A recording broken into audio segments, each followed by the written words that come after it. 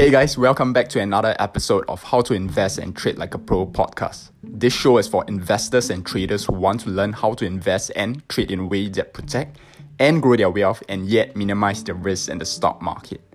Alright, so in today's podcast episode, I'd like to share with you guys the third and final step in my investing framework. So in the previous two podcast episodes, I shared with you the first two steps in the framework. Right, so let's do a quick recap of the first two steps in the framework. So the first step in the framework is to know the price of a stock versus its value, right? So we understand that we cannot determine a stock whether it's cheap or expensive just by looking at the price. To really determine whether a stock is cheap or expensive, we have to look at the price in comparison to its value, right? So if the price is less than the value, then we say that the stock is cheap. On the other hand, if the price is greater than the value, then we say the stock is expensive, right? So that is the first step in the framework. So the first step is to know the difference between the price and the value, right?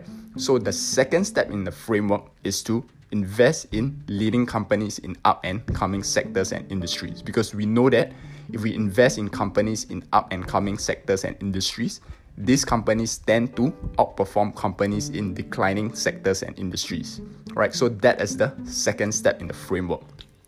So the third and final step in the framework is to understand your investing time frame, right? So what do I mean by investing time frame, right? So as investors, we all have different holding periods, right? So for example, I might hold a stock, I might buy and hold a stock for 1 year, while on the other hand, you might buy and hold a stock for 2 to 3 years, right? So we have different investing time frame, right? And our investing time frame will also influence our stock market decisions, right? So for example, right now, the example that I can give at the top of my head is airline companies, right? So if my holding period is 1 year, it is unlikely that I'm going to invest in airline companies right now, right? Because looking forward, I personally do not believe that the air travel demand is going to pick up anytime soon within the next 1 year, right?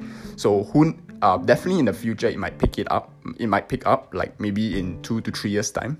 But in the near future, which is like within 1 year, that's unlikely to happen, right? So if air travel is unlikely to pick up during the next year, then will I as an investor want to invest in these companies and hold it for 1 year?